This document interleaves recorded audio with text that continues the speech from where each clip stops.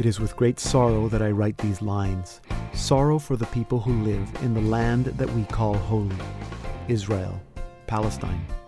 It's hard to imagine how Jerusalem, the city of peace, has been turned into a city of conflict. And this is not new.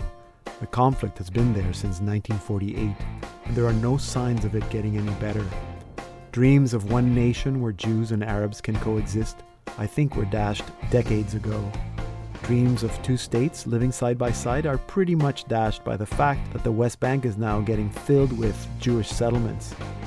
My Jewish friends tell me that the Jews need a country to call their own, and they need to be in charge of their own destiny. My Palestinian friends tell me the same. Palestinians need the same thing. My Jewish friends agree that Palestinians need the same thing. But how to get there? Shooting rockets at each other doesn't seem to work. All that does is ensure that the next generation will grow hating and resenting the other group. We must support organizations that provide aid to those in need. We must do everything we can to educate ourselves about this conflict and not be afraid to talk about it. More importantly, we need to pray.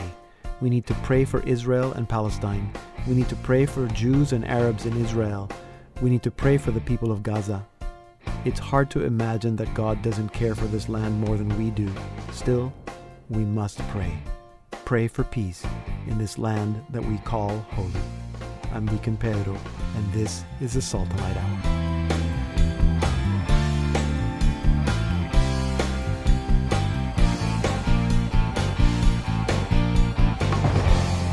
Hello, and welcome to an all-new Salt and Light Hour. I'm Deacon Pedro. I am Billy Chen. And Billy, where everybody's very happy that you're back with us this week. I am very happy to. You were very missed. You were missed last week. Yes, it's good to see you.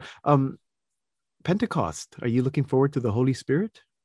Yes. After I watched, in the weekend, I watched a movie called The Shack. The Shack, yes. On Netflix. Yes. And I saw the Holy Spirit. They actually, it's really cute. Everyone, I actually suggest everyone to watch the movie.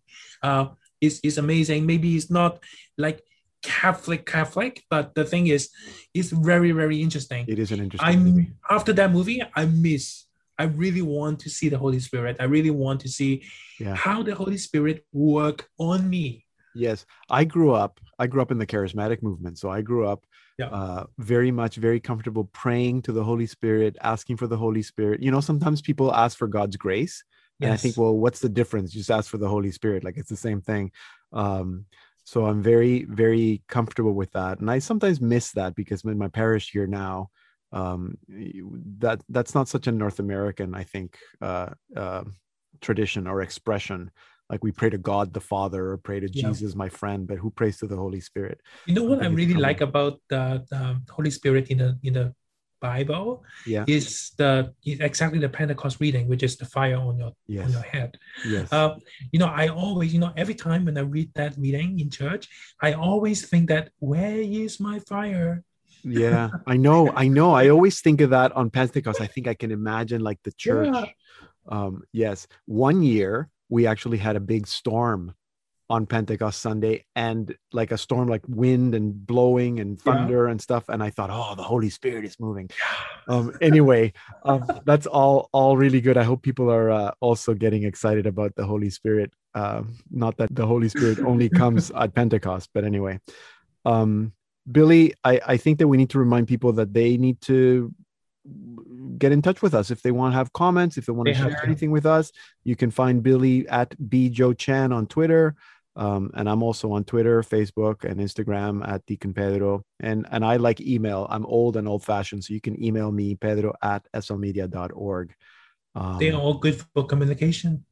Yes, all good. Anything, and I respond to every single email people send me. So do that. Billy, today Danny Torquia is going to be back. Marketing. Yes, he's going to be with his new series, Rearing Rebels. So today he's going to talk to us about something that they call gamification. Do you know what that is, Billy?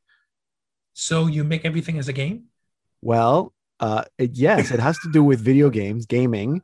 But I'm not going to say anymore. People are going to have I love games. I will listen to it. Definitely. People are going to have to stick around and find out what Danny means by using gamification when you're rearing your kids. So that's in about 5 minutes right after our song.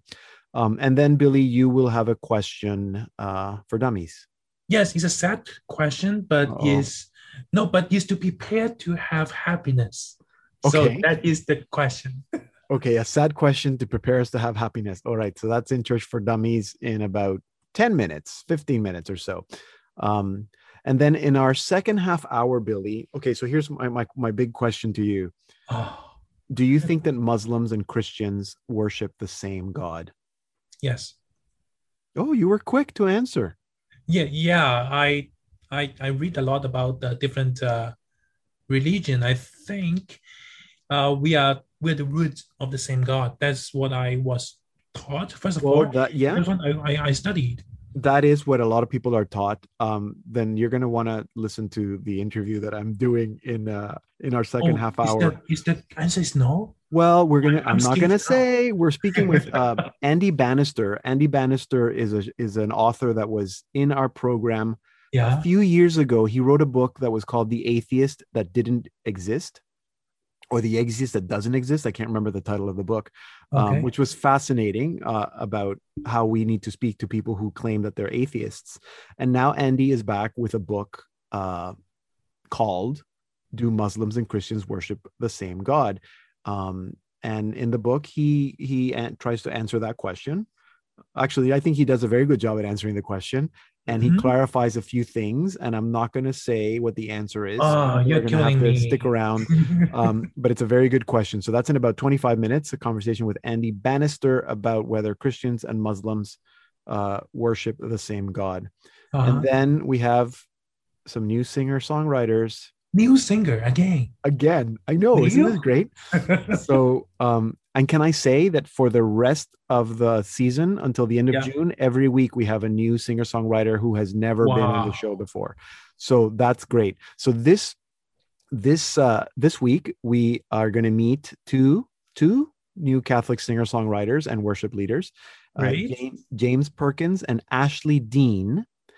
They call themselves Onward and Upward Worship. I met, do you remember that show, the game show that I did last summer called Make a Joyful Noise?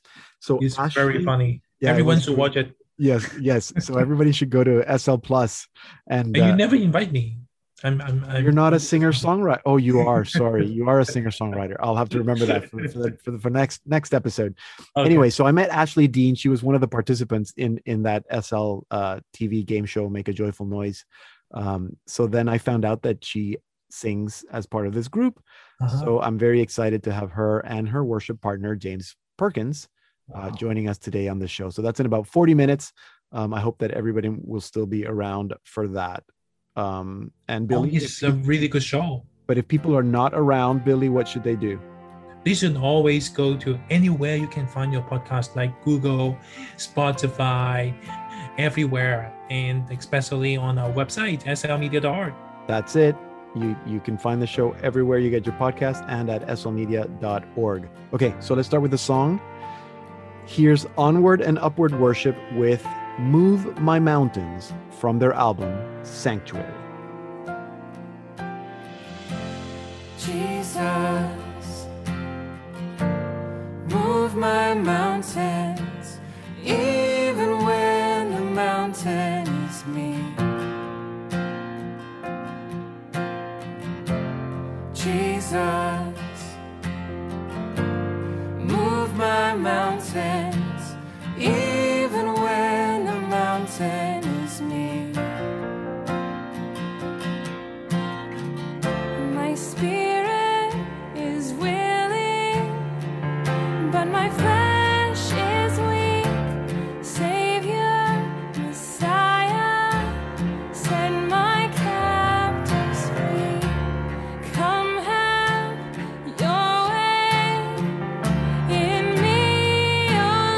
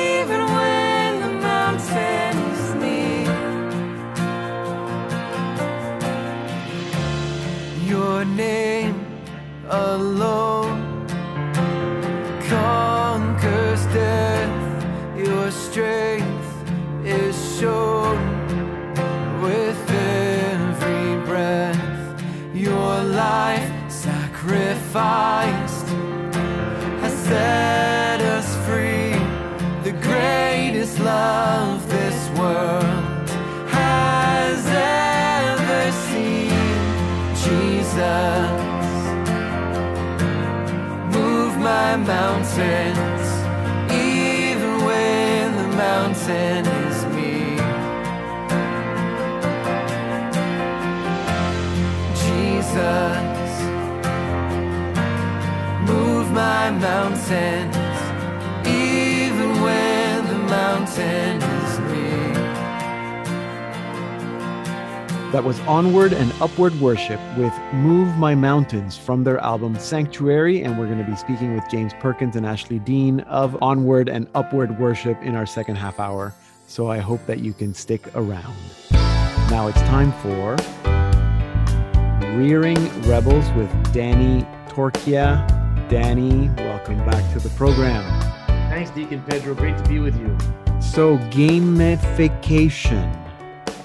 Yeah, well, gamification in marketing circles, in boardrooms, comes up from time to time. And, you know, it's something I thought we could talk about because a lot of people would have seen a year or so ago, the explosion of this documentary called The Social Dilemma, which touches a little bit on this area of gamification. Okay, so how would you define gamification? Well, gamification is taking elements that you find in, especially in, let's talk about, of course, you could find it in games that you play at home, like Monopoly or Trivial Pursuit, but really in the world of applications for telephones, smartphones, also in slot machines and in casinos. You know, it's basically, in marketing terms, it's applying these behavioral activities you push on people, you offer to people so that they feel like they're leveling up, that they've got a challenge, that they're on a mission, that they're competing.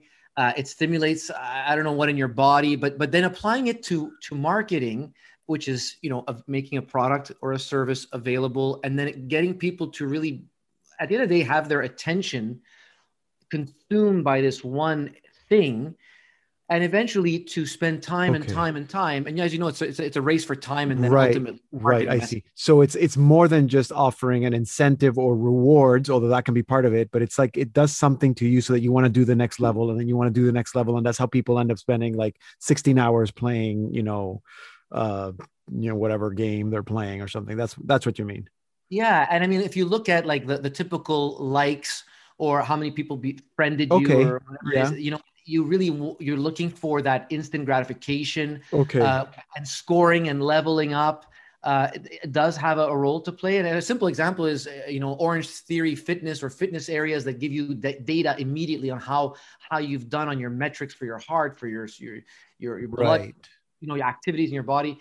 And so it's really engaging for the consumer. Okay.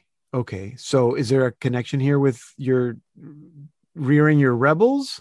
Yeah. Well, first thing I want to say is I recommend that parents watch The Social Dilemma because as a PR person, and I want to say, I've seen a lot of PR people hit massive depression, hit massive mental health issues, because sometimes PR people are used in a manipulative game to further someone else's agenda, which is not quite equitable or fair. Which is what happens, I say, in unchecked consumerism. Yeah, I've seen that. If someone wants to see what goes on in corporate America, corporate Canada, sometimes affecting PR people, sometimes affecting marketing people, The Social Dilemma shows you the truth of what I've seen with my own eyes, which could be very ugly. I recommend it tremendously.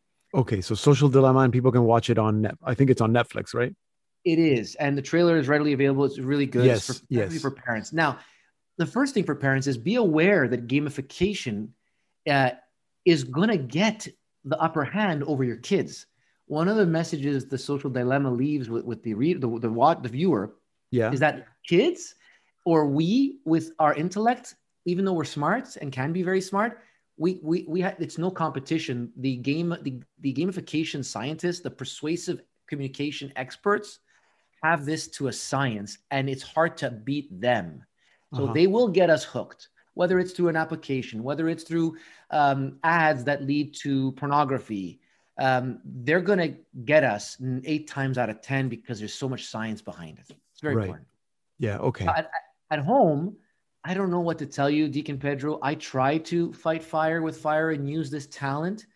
So for example, but I'm not sure I'm as sophisticated as an app developer or these experts. But for example, at home with our kids, when it comes to rewarding positive behavior, we used to have a chart not so long ago where we would put in, demonstrating respect of the 10 Commandments, or making sure you're forgiving of your brother or sister, or making sure you're kind, using kind words. Yeah. Or making sure you're taking 10 minutes to read the gospel or read a Bible story. Yeah. And it was on the chart, as well as brushing your teeth, doing your bed, homework. Yeah. And we would give them prizing. Yeah. It was a very simple example. Right. Yeah. So that's incentives or rewards. Yeah. Yeah. Another one, though, is, out of the blue, sometimes I go into trivia, religious education trivia. And it sounds dorky maybe, but my kids all of a sudden, daddy switches to asking about give me other names for the Holy Spirit. Yeah. And then, the word paraclete or advocate. Yes. That's funny. And it's funny, right? And then sometimes we'll say, give me 3 out of the 10 Commandments. And the other one that's interesting is with the pandemic, we've been, confined a lot. And so a lot of times we're doing liturgy of the word at home. Well, I got into the habit of celebrating a mass with the kids. And then one kid wants to be the bishop, and he uses my dad's cane. And then another child is going to be the visiting cardinal, and he wears or she wears red. Yeah. And we have roles. And then when we go into the choir, my wife really doesn't like it because it's a cacophony of sounds, but the kids, we get in and we belt out the best hallelujah, and we pick which hallelujah we like. And it's not pretty. It can be rambunctious, but it's actually part of theater, I guess. And it's play acting. It's play acting. They like it. It's what you were saying a few weeks ago, I think, about just having that kind of culture, that it's that Catholic culture. It's just stuff that you do. You play. I remember playing Mass when I was growing up. I think a lot of Catholic kids do, because that's just part of what we do. So why not play? You just made me think, in the little time that we have left, that I think that the biggest reward, if I can use that word, or the biggest incentive that gives children that rush that I think can enforce positive behavior is just that one-on-one time that you're spending with them. Right. So right. So it's maybe they like the trivia, but maybe they just like the fact that daddy is giving them extra attention and spending time with them. And maybe that's, I hate to simplify it, but maybe that's all we need to do as parents, right? That's gamifying. Kids want to spend time with their parents, and they want to feel like their parents care about them, and they'll feel like their parents want to spend time with them, right? And you know what? And we can't always just ask, how's school, how's your neighbor doing, Mateo? Yeah. How, at the end of the day, it's good to change it up. And faith is it's got to be linked to our day to day, that you might as well find fun activities, kind of like Trivial Pursuit or theater time. Yeah, I like that. These things work, but beware for gamification and the persuasive communication sciences into your homes through these apps. Just like gambling later on in poker and Poker Stars and all that, and pornography. Yes. Okay, good. Social Dilemma on Netflix. There you go. Thank you, Danny. This has been interesting and useful information today. Thank you very much. I'm going to put a post on my blog soon about that. All right, good. So that's Danny Torkia, our public relations expert. He's the managing director of Torkia Communications. You can follow him on Twitter at Dan Torkia, and check his blog at dialogueandgrace.com. Hey everybody, it's Hannah Schaefer, and you're listening to the Salt and Light Hour with Deacon Pedro. I'm Deacon Pedro. You can send me an email, pedro@slmedia.org, to let me know what you think of the show. And now it's time for Church for Dummies with Billy Chan, who has a sad question that's going to lead us to happiness. Yes, as I mentioned in the intro, I said that I watched The Shack. Okay. The movie, right? Mm-hmm. It's talking about a very sad tragedy that the father cannot. The person, the father, cannot forgive himself and God. He actually angry with God. Yeah. In the movie, actually he met God in a dream. That's crazy. That's crazy. But anyway, a lot of us actually experience a lot of different suffering. Accident and things, but sometimes people will blame God about that, and sometimes we were angry with it because why, God, why did you do it on me? Why me? Those kind of questions, I think, is boring as well, because a lot of people are asking this question. But the thing is this: how can we, what we should do actually when we want to blame God and we are angry with God? In the movie, the main character is very lucky to encounter God himself, but I don't think we can do it. Not many people can have this kind of. No, you're right, chance, right? Yeah, I know it's a big question, but I agree with you. It's a question that a lot of people have, and a lot of people have had it. That's what the book of Job is about in the Bible. Although Job never expresses anger at God. So I think that you're actually asking two questions. So you're talking about forgiveness, and you're also talking about why bad things happen. Why does God allow bad things to happen? Right. So it's sort of two questions. I think I'm going to start with the second one, because even though it's the harder question, it's a harder question, but it's an easier answer. And the reality is that we don't know. All we know is that but we know that God is love, God is goodness, God is beauty, God is justice, perfect. God is mercy, right? God is perfect. So why does God allow bad things to happen? We don't know, but we know that God is love. Now, we do know that we have free will. So some bad things happen because people have free will and because of sin. Why God allows bad things to happen? Because God's love does not permit him to mess with our free will. Although I actually think that God probably does interfere more than we think, because I think that if God didn't interfere, there would be so many more bad things happening. So I sometimes wonder about that. Yeah, again, it's the big picture that we can never understand. Just like, in our work, our daily job, sometimes when we get married, when we get mad. Yes. Why is that married? I don't know. When I get mad, it's all because of we do not know the big picture. Yes, exactly. Now, some things, some suffering is caused that is not caused by sin. There's a flood or an earthquake or something. We don't know. That seems to be part of the reality. Nature. But we also know that, so sin is because we have a fallen nature, and we don't believe that just human beings have a fallen nature. The whole creation has a fallen nature. So maybe there's something at work there. What we do know is that God suffers with us. And that, I think, is different from any other faiths. We believe in a God who suffers with us, who walks with us, who suffered, who died. I mean, God suffered more than, you and I probably will ever suffer. So I know that might not be comforting for some people, but what should we do when we have this kind of feeling? Like, I think that it's good to talk about it. I think it's okay to be angry with God. God can handle it. You can be angry with God. You can yell at God. You can, throw things at God. I think that's okay. Be angry if you need to be. Anger can be a good thing. But I think that most of the time, I don't know, I'm not a psychologist, but I would think that most of the time that we're angry with God is because we're actually angry with ourselves. And what we need to do is forgive ourselves. That's the hardest thing that father in the movie, The Shack, or in the book, if people have read the book, he's angry at himself because he was not able to protect his daughter. Yeah. He's not to blame. And you could tell him many times that it's not your fault. It's not your fault. Everyone said this in the movie. But he's the father. He's always going to feel like he was not a father. He did not protect. So he needs to forgive himself. And in fact, when he forgives himself, then he's able to, I think that God, the Son and the Holy Spirit in the movie are actually helping him to forgive himself. Yeah. Right. Yeah. And then you can forgive God.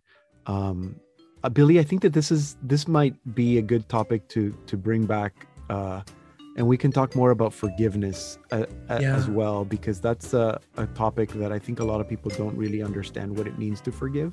And also a lot of people do not know how to do it. Exactly. So why don't we talk about forgiveness next week? And maybe that's an opportunity between now and 2 weeks from now when you're back, Billy, that we can hear from some of our listeners if they have experiences on how to forgive or suggestions on how people can forgive. So write to us. Even though if you are angry with God, write to us. Write to us, yes.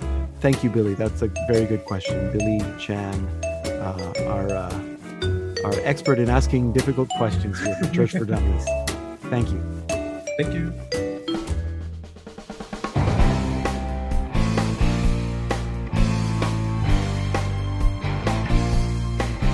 Coming up in our second half hour, do Muslims and Christians worship the same God? And we meet James Perkins and Ashley Dean of Onward and Upward Worship, so don't go anywhere.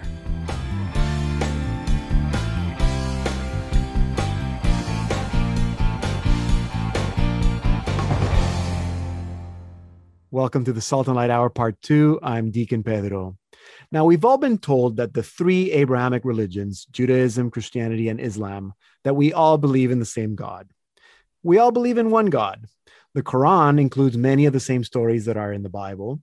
I think that many Muslims would say that they worship the God of Abraham, the God of Ishmael, and the God of Isaac. But do we have the same understanding of that God? Are we just saying that we worship the same God in an attempt to overcome religious divisions? These are the very questions that Andy Bannister addresses in his new book, Do Muslims and Christians Worship the Same God? And to tell us more, I am now joined by Andy Bannister from his home in Scotland. Andy, welcome to the Salt and Light Hour. Pedro, it's great to be with you. Thank you so much for having me on the show. No, it's good. And I'm very excited. I told you earlier that when I heard you had written the book, because it's a topic that I've thought about a lot. Let me ask you first, why do you think we need this book? Well, the backstory, very simply, is I think we need the book because so many people assume that the answer is yes, as you said in your intro. I certainly did. When I was a young Christian, I had Muslim friends. I assumed, they believe in one God. I believe in one God. Must be the same. And then as I sort of stumbled in my late 20s into studying Islam academically, I'm an unusual Christian. My PhD is in Islamic studies. And I began actually reading the Quran and digging deeply into it and dialoguing with many Muslims. I was like, actually, this is very, very different. And that led me to the conclusion, actually, the Quran's view of God is very, very different to the Bible's. And so I thought there was actually a need to just get people thinking about the question, what do we mean when we say God? That's the big takeaway from the book. Right. I think, Peter, is that people use the word God and don't unpack what they mean by it. Right. And I thought, that is what the book is about, but you chose to go about it in a particular way by asking 4 questions. So can you just take us through what those questions are? Maybe don't give us the answers, but tell us what the questions are, and why those questions are the ones that we need to be asking. Exactly. So the 4 questions I introduced to the book are, is there a God? And if so, what is God like? Who are human beings? What does it mean to be a human being? What's gone wrong with the world? And what's the solution? And I say, by the way, those are great questions for dialoguing with anybody of a different faith. If you're a Christian talking to an atheist or a Buddhist or a Hindu, great questions. But with our Muslim friends, really good questions to just dig into what we each believe. And the answer is that Muslims and Christians believe very different things around those questions. So not just who is God, but for example, a question like what is wrong with the world? Maybe without giving too much away, what are some key differences that you found, and why is that question so important in pointing to who God is? Yeah, well, basically, I would say the second, third, and fourth questions flow out of the first one because depending on who God is, that affects, well, what does it mean when God creates human beings? Does he just create robots? Or does he create people who are in his image? And in terms of what's gone wrong, there's a massive issue here, isn't there? Around, is it simply that human beings are a little bit forgetful, and with a bit of help from God, perhaps a few moral commandments tossed our way, we can pull ourselves up by our bootstraps and everything be okay? Or is it actually more drastic? Is there something actually deeper wrong with us, such that it might need something like Jesus to deal with it? And the analogy I use in the book, right, if you go to your doctor and your doctor says, those stomach pains you have, Pedro, they're actually really serious. That's actually stomach cancer you've got. Mm-hmm. And you go, I want a second opinion. And you take a second opinion and the other doctor says, nah, it's just acid reflux. It's actually quite important you discover which diagnosis is right, because one is ultimately going to kill you. The other is just a slight inconvenience. And I think the same is true spiritually. And I would say Islam has a very superficial understanding of what's gone wrong. Christianity has a very radical diagnosis of what's gone wrong and then a radical solution. Is it possible that with those differences, that we could still say that we worship the same God, we just have a different understanding of who that God is? Yeah, I mean, I would say one of the things I explore in the book right in the beginning is, look, there are different ways of thinking about difference, right? I use an analogy in the book of, take the actor Leonardo DiCaprio. I think he's the worst thing ever to come out of Hollywood. I think he's useless, completely wooden. My wife thinks he's fantastic. You hear us talk about him, you might think we were talking about different actors, but we actually have the different views of the same actor. On the other hand, let's imagine that you and I, as we talk, discover we both have got a friend who lives in downtown Toronto called Steve, and we become convinced it's the same person initially. But then as we describe Steve, I say my friend Steve is 6 foot, your friend Steve is 5 foot. My friend loves the maple leaves, your friend can't abide them. My friend is kind and generous, yours is a bit of a bully. And the list goes on and on. How big do the differences have to become before we have to recognize this is not just a minor disagreement, but we are actually talking about somebody different? And what I think is going on as you read the Quran's description of God and the Bible's description of God, those differences stack up. And without going into huge detail, Peter, in the book, I say the Bible, I think, has a number of key attributes for God. God is relational, God can be known, God is holy, God is love, and God has suffered in the person of Christ and the cross to put right what's gone wrong with us. The Quran takes those 5 characteristics and denies them, rejects them, or throws them out the window entirely and replaces them with other ones that are not just slightly different, but are radically different. I mean, the question, for example, of whether or not God is love, that's pretty profound. It's the heart of the identity of the God of the Bible, the God of the Quran. The Quran would have no time for that idea. Right. And just to be sure, so what you're saying is that all these distinctions point to the fact that we are actually talking about 2 different gods, as opposed to the fact that maybe Muslims just have the wrong understanding of who God is. I think there comes a point where it looks like, I think that is going on. And what I would also say in the book, and I mean, this is quite important actually, that I also say you do meet Muslims who are certainly closer, I think, to the to the God of the Bible. I've met many Muslims across the years who've said to me, well, actually, Andy, I believe in a God of love. Yeah. And rather than say to them, oh, no, that's not the God of the Quran, I found it quite helpful to say, you know what, you're right, God is a God of love. Yeah. But the God you're describing to me sounds more like the God of the Bible. Come on home. And for a model of that in action, actually, Peter, I would send people in the Bible, if you look at Acts 17, where Paul is there in Athens, and he wanders around, he sees all the idols and the statues, and he sees the altar to the unknown God. And rather than go, oh, you stupid Athenians, what are you doing? He's like, oh, an unknown God. Let me tell you who that is. Yeah. And I think we can use that approach with Muslims, that rather than affirm that the Quran is the same, we can go, come on home to the God who is there for you and has revealed himself in Christ. Yeah, one question that I kept thinking about, and maybe this is not fair to ask you because you studied Islam, not Judaism, but could we not make the same claim about Judah? I think that there are some similarities, but there also would be some distinctions in how the Jewish people see God.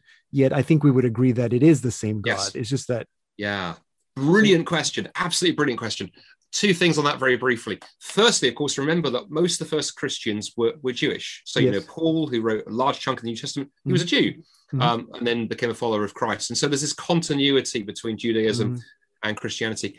The Quran, although, as you said in your intro, although it uses similar stories from the Bible, most of the more recent scholarship that's been done critically on the Quran would say that what Muhammad, the founder of Islam, did is he kind of picked up these bits of tradition and then built something new out of them. A bit like, my son loves playing with Lego bricks, and he will, build a castle, knock it to pieces, and then build a rocket ship. There is no continuity between the rocket and the castle. He just used the same pieces. And that's going on with Islam.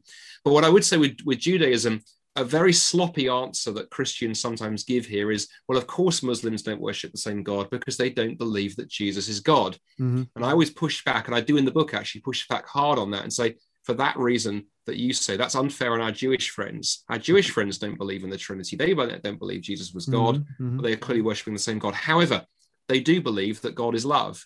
They do believe God is relational. They do believe God can be known, and so on. And what I do in the book quite deliberately is take most of my scriptures, I actually take from the Old Testament, for this reason. And then in the penultimate chapter, I show that all of those themes, God is love, God is relational, and so on, they all culminate in Jesus. Because as Christians, we believe that Jesus was the supreme revelation, the self-revelation of God, but it wasn't a new revelation. It wasn't Jesus shows up and the disciples are all, well, this is different to the Old Testament. Rather, they're like, oh, this makes sense of everything that we've seen. Yes, exactly. And that means we don't disenfranchise our Jewish friends, because you're right, that is so important. We don't do that. All right. Well, good. Thank you. We're going to leave it there, but it's a great book for our listeners. If you ever wondered what some of those differences would be, or you ever asked these questions, this is the book to get. Do Muslims and Christians worship the same God? There you go. Andy, thank you so much for writing the book, for the work that you do, and for telling us about it today. Thank you very much. It's been a real privilege to be with you today. Thank you. God bless. Andy Bannister is the director of the Solus Center for Public Christianity in Scotland. He is a teacher, a speaker, and the author of various books and publications, including The Atheist Who Didn't Exist. His latest book is Do Muslims and Christians Worship the Same God? You can find out how to get it at his website, andybannister.net, and also at solus/cpc.org. And if you missed any part of this conversation or to listen to it again, visit us at slmedia.org. Here now is Onward and Upward Worship with Even Still from their album Sanctuary. Falling from my one desire, led by sin from child to life, swallowed by pride, longing for new life, chained to my body, my soul is cast aside.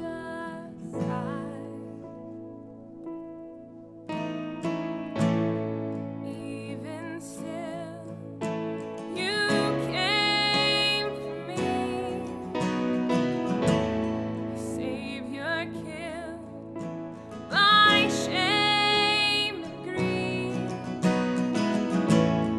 By your cross came hell.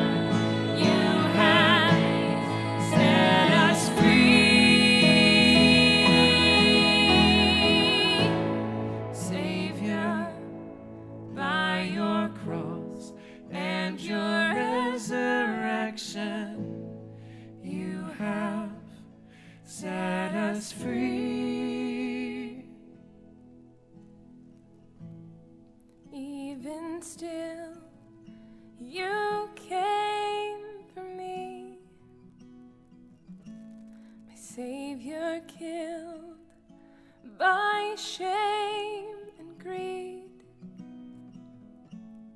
By your cross came hell's defeat. In my place you died for me. In my place you died for me. In my place you died for me. That was Onward and Upward Worship with Even Still from their album Sanctuary. Now, last summer, I had the chance to meet Ashley Dean, a singer-songwriter and worship leader from Atlanta. And I was pleased to learn that she was part of a project called Onward and Upward Worship, a group that she formed with her worship partner, James Perkins.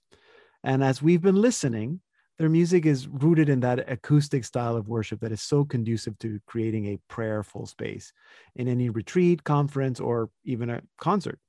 And so I'm very happy to have James Perkins and Ashley Dean joining us now. Welcome to the Salt and Light Hour, guys. It's good to see you. Hey, thanks for having us. Yeah. Good to see you again, Ashley. So how did you guys, I'm curious, how did you guys begin doing music together? It was your idea, Ash. Oh, well, originally was back in high school. But, Geez. yeah. So you were in high school together? Yeah. Well, yeah. So me and my wife are high school sweethearts, and I met Ashley through my wife, Maggie. Okay. So we've been doing worship together since we were 16, 17 years old. Oh my Yeah. gosh. Over at St. Anne's in Marietta. And, you know, we were having shows in coffee houses and no one came. Nope. It was just No us. one. But it was Yeah. fun.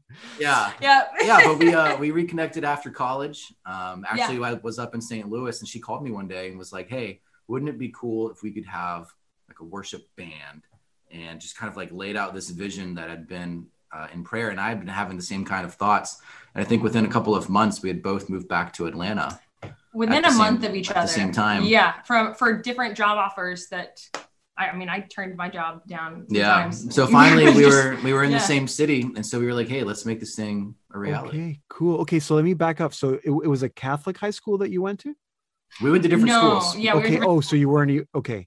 Yeah, his wife is my best friend from 5th grade onward. Okay, I understand. So he met her when so we were in the same youth group together. Yeah. Okay. And she went to a different youth group to go to Steubenville, and that's where they met. All right. And then she brought him to our youth group. So it's all around a youth group. Yeah. Okay, I understand. And so I'm assuming that you both were Catholic. You grew up Catholic. You were sort of part of a youth group. You never had sort of that, okay. And I heard Steubenville's there somewhere. So did you both? No, you didn't both go to Steubenville. You went to Steubenville, Ashley, didn't you?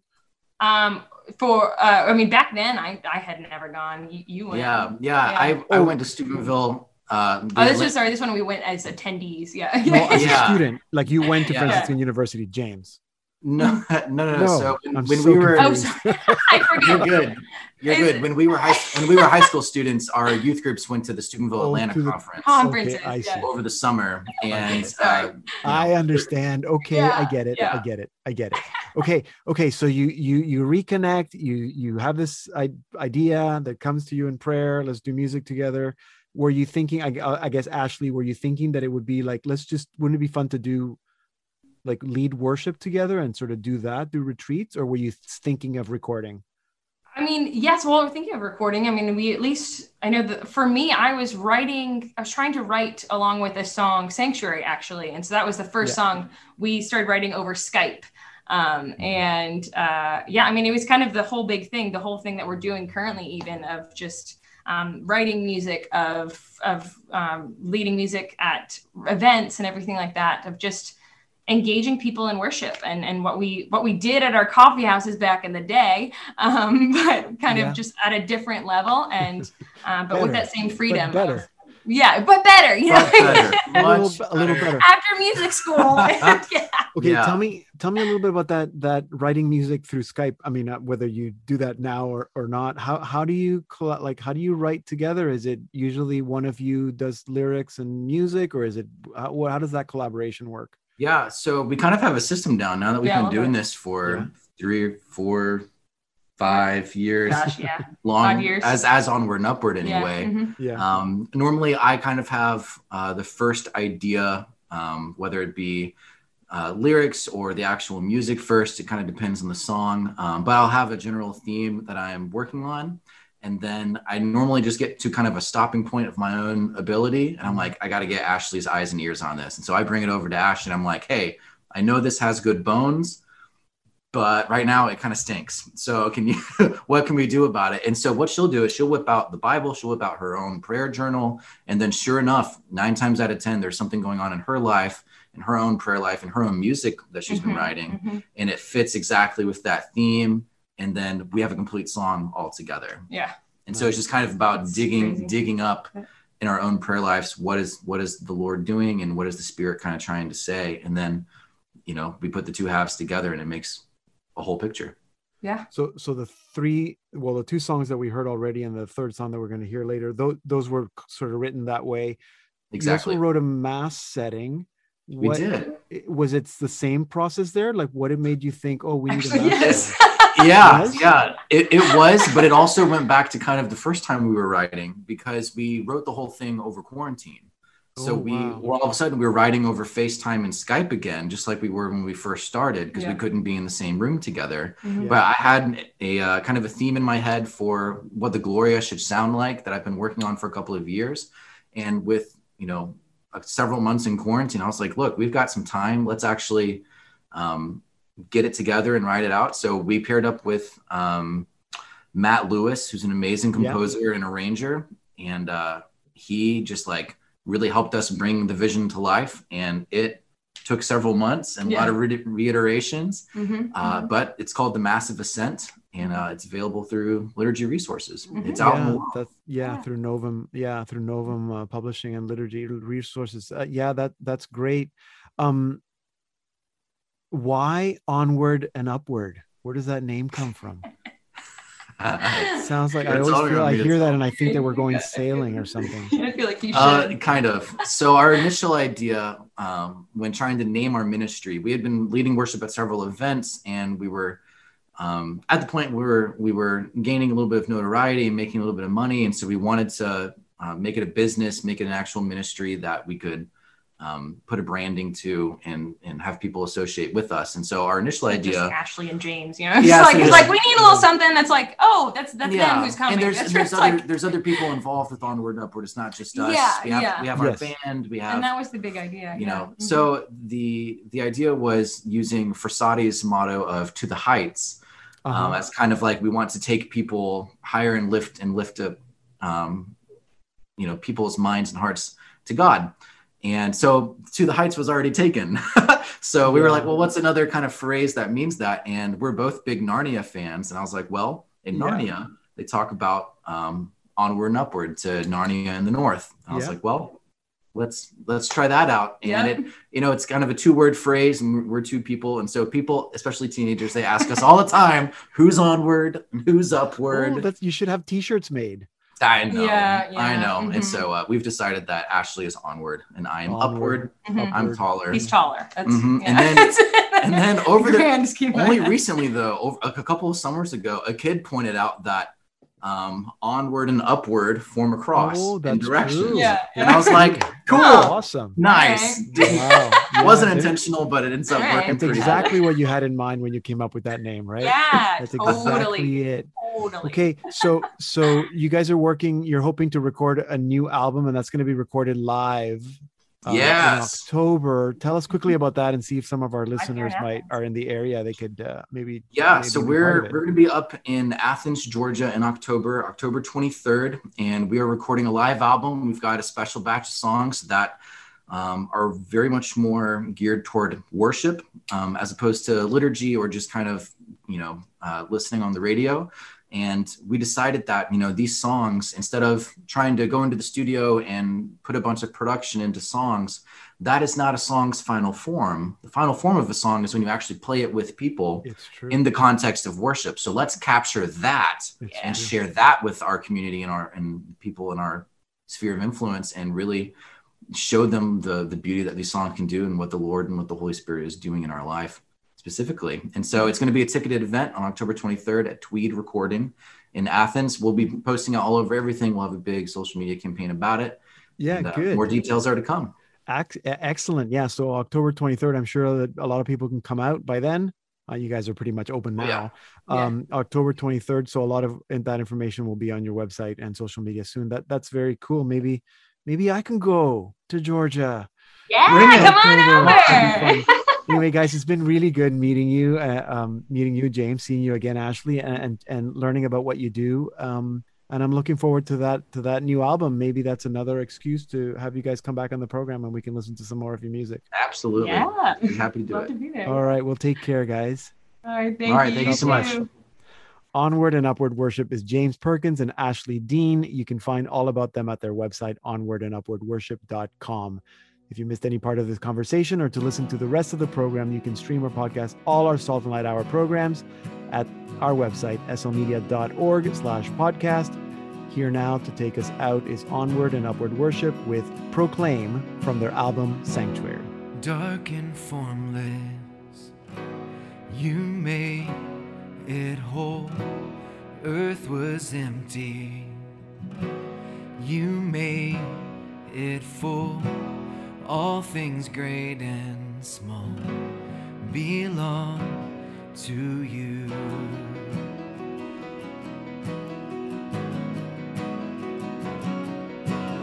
Lord, everything declares who you are.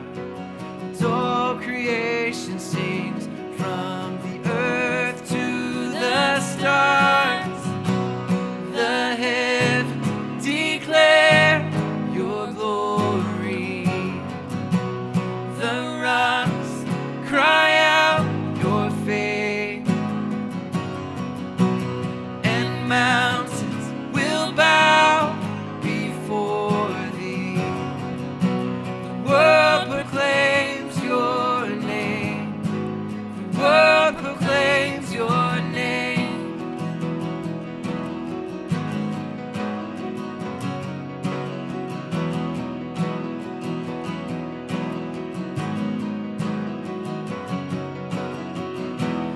Deserts cry out, canyons run dry, waters rush in and bring new life. We're listening to Onward and Upward Worship with Proclaim from their album Sanctuary.